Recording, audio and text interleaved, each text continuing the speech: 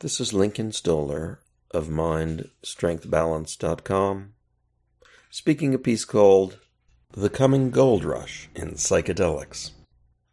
Misunderstandings about psychedelics are created by factions who want to control them.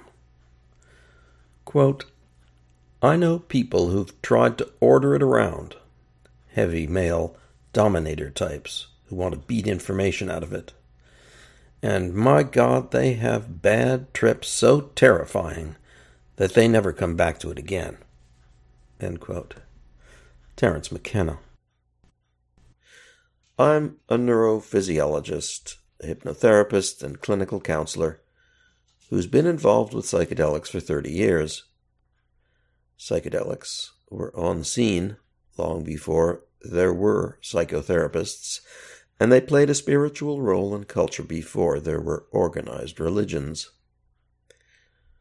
More recently, in the 1960s, psychedelics were politicized and made illegal, which was part of a power play by politicians who leaned along conservative lines. Psychedelics are now being marketed as therapeutic tools for the popular Western illnesses of depression, anxiety, addiction, and post-traumatic stress. New ideas need allies, and allies have appeared in healthcare, academia, and business. Interest is spreading rapidly, partly because of dramatic stories of healing, and partly because no organized group is against their use. It's interesting that in spite of the old relationship that exists between sacramental substances and religion, no established religion is taking a position on the use of psychedelics. On a larger scale, world politics continues cycling between authoritarianism and populism. As authoritarianism grows in the East and populism grows in the West, psychedelics are advertised as addressing our individual needs. A contest of globalism, corporatism, authoritarianism, and individualism is buffeting the use, meaning, and future of psychedelics. Quote, whether this era of psychedelic research will conclude with another scientific and clinical dead-end period of prohibition, or move ahead into a productive time of mainstream research and clinical application remains to be seen. End quote. Yaden and Griffiths. I recently spoke with a journalist working on an article about the Amazonian psychedelic called ayahuasca. Their article is to appear in the business-focused magazine Forbes. They used buzzwords like personal experience and psychedelic-informed therapy, but it became clear they didn't know their meaning. After a good deal of explanation on my part, the journalist stopped the conversation because I was not endorsing what they thought. I wrote to the editors at Forbes with my concern that this person would contribute to public confusion. I suspect my caution fell on deaf ears. I recently hosted a meeting for people using and facilitating the use of psychedelics. One attendee worked underground as a for-hire psychedelic facilitator. People in this growing business have little authority, may not follow any tradition, and conduct their work with varied degrees of competence. Nowhere in the U.S. or Canada is this facilitation legal. We shouldn't be surprised that this facilitator, though inexperienced, was bold and righteous. It takes a person with a strong ego to break tradition, as we know from the long history of rebels and reformers. Terence McKenna heralded psychedelics as the new sacrament, and many followers share his religious zeal. Quote, the most important political work that needs to be done is for each of us to raise our own consciousness about these issues, and then create a community based on the sum total of our personal acts of reformation. We should act as though the salvation of the earth is on our shoulders, but feel as though it is an automatic unfolding that we need not have anxiety about. End quote. Terence McKenna. At the recent nationwide conference of MAPS, the Multidisciplinary Association for Psychedelic Studies, held in Denver earlier this year, a group of indigenous and minority attendees interrupted the closing session. They objected that indigenous involvement was falsely manufactured and that minorities were being excluded from the discussion. We have uninformed journalists ready to fuel a public spectacle, anxious professionals inventing certifications for currently illegal treatments, and righteous reformers breaking the law to further their vision, while disenfranchised groups are wanting access. On top of this, we have academics interested in applying psychedelics for untested purposes, service companies exploring profit opportunities, and pharmaceutical corporations hoping to develop proprietary products. Each faction has an agenda, and the currency that's being traded is altered minds. There is talk of cures and healing, but limited context for it. Dramatically positive results show the benefits some psychedelics are affording to people diagnosed with mental disorders. We've got an epidemic of street drugs laced with fentanyl, and law enforcement is getting mixed messages. Using a drug because you're sick and using a sacrament because you're inspired leads to different results, relationships, and states of mind. Using psychedelics as medicines or sacraments will have different results. Judging from the comments in social media, the public doesn't know the difference between recreational, therapeutic, and inspirational drug use. Quote, "When one is sick, they are freed from the typical obligations we assign to well individuals, like attending school or going to work. When those who are sick don't demonstrate that they are seeing the right professionals in order to heal, we tend to view them as not doing their part in meeting the responsibilities of their role, typically seeing them as irresponsible, lazy, and deviant. The message that medicines and sanctioned therapies are the only cures for psychological pain can be understood as more of a monopolistic grab on psychological well-being." End quote. Ellenhorn and Mugianis. In the 1960s, when psychedelics were legal, Levine and Ludwig coined the term hypnodelics and described a protocol in which a therapy client was hypnotically induced before the onset of an LSD-induced psychedelic experience. Reading Ludwig's 1967 Outline of Hypnodelic Therapy, we notice the assertive brand of hypnosis practiced before the trials and tribulations that arose from inducing false memories. Their method was to combine the dissociation and emotional lability typical of a chemically induced psychedelic state with the assertions and affirmations of hypnotherapy. Viewed from today's recognition of the power to implant images and experiences, Ludwig's protocol is ill-advised. What could have happened next is unknown, as the use of psychedelics was made illegal and research ceased. In 1990, Rick Strassman was one of the first to loosen government restriction with a publication of the clinical effects of DMT.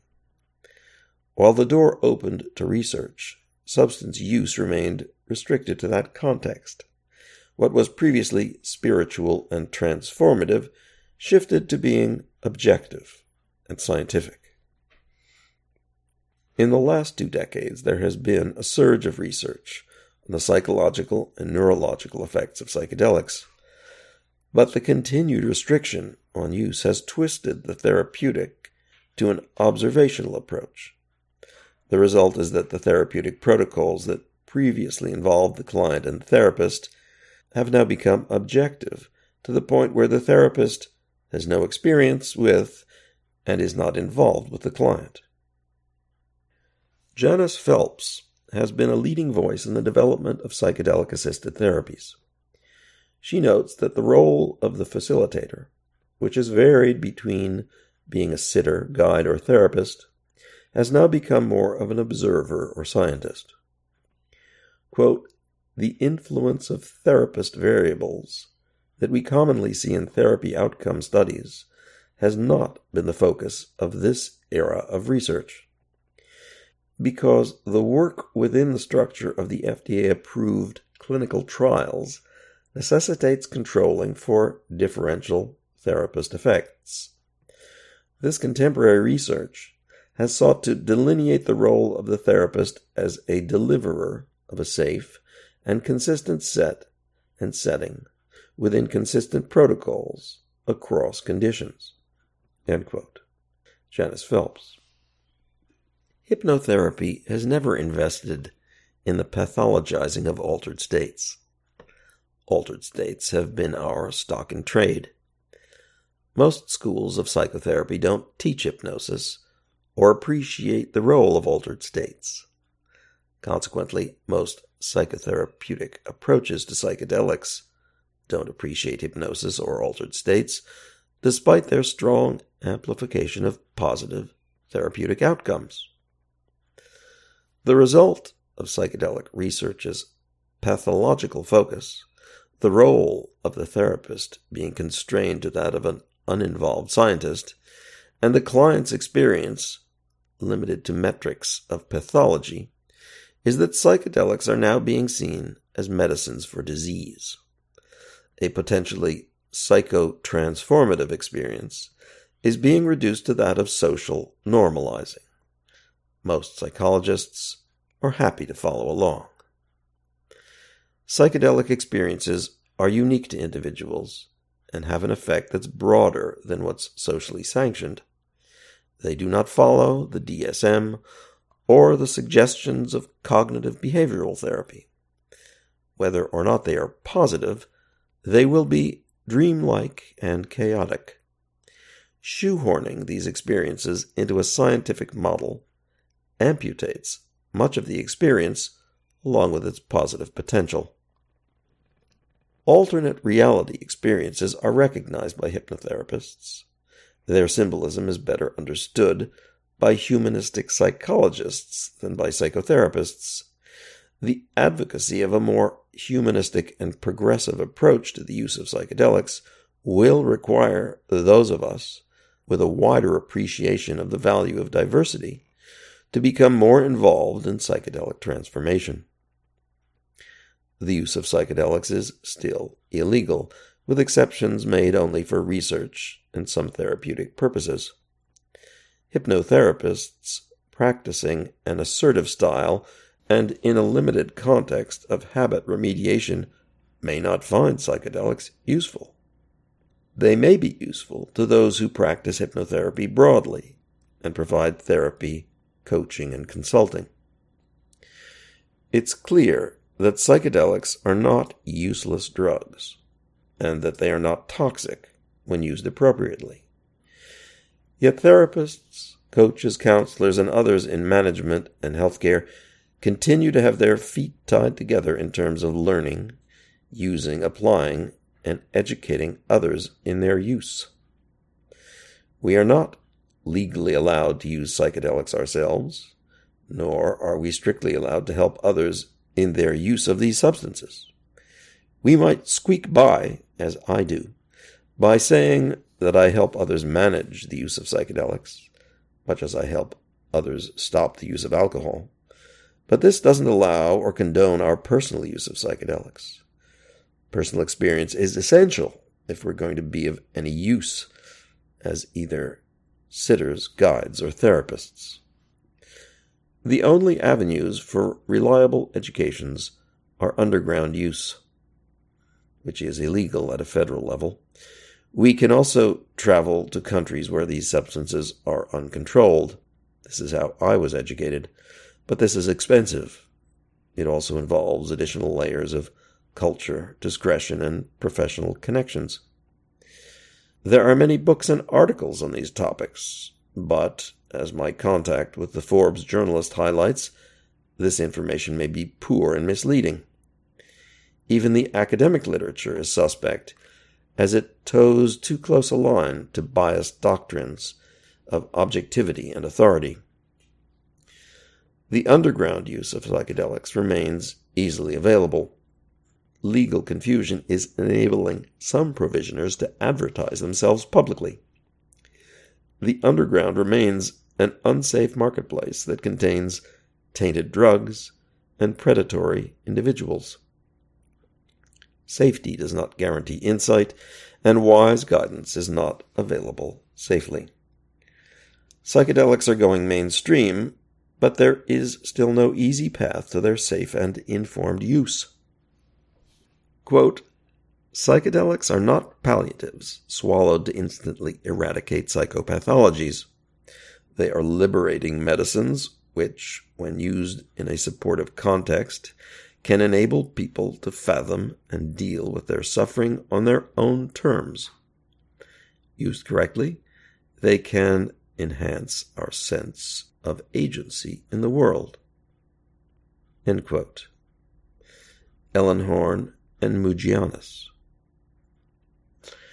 If you'd like to read this piece, print it, see its pictures, and follow its many references, then go to my website at mindstrengthbalance.com, and you'll find it on the articles page titled The Coming Goldrush in Psychedelics.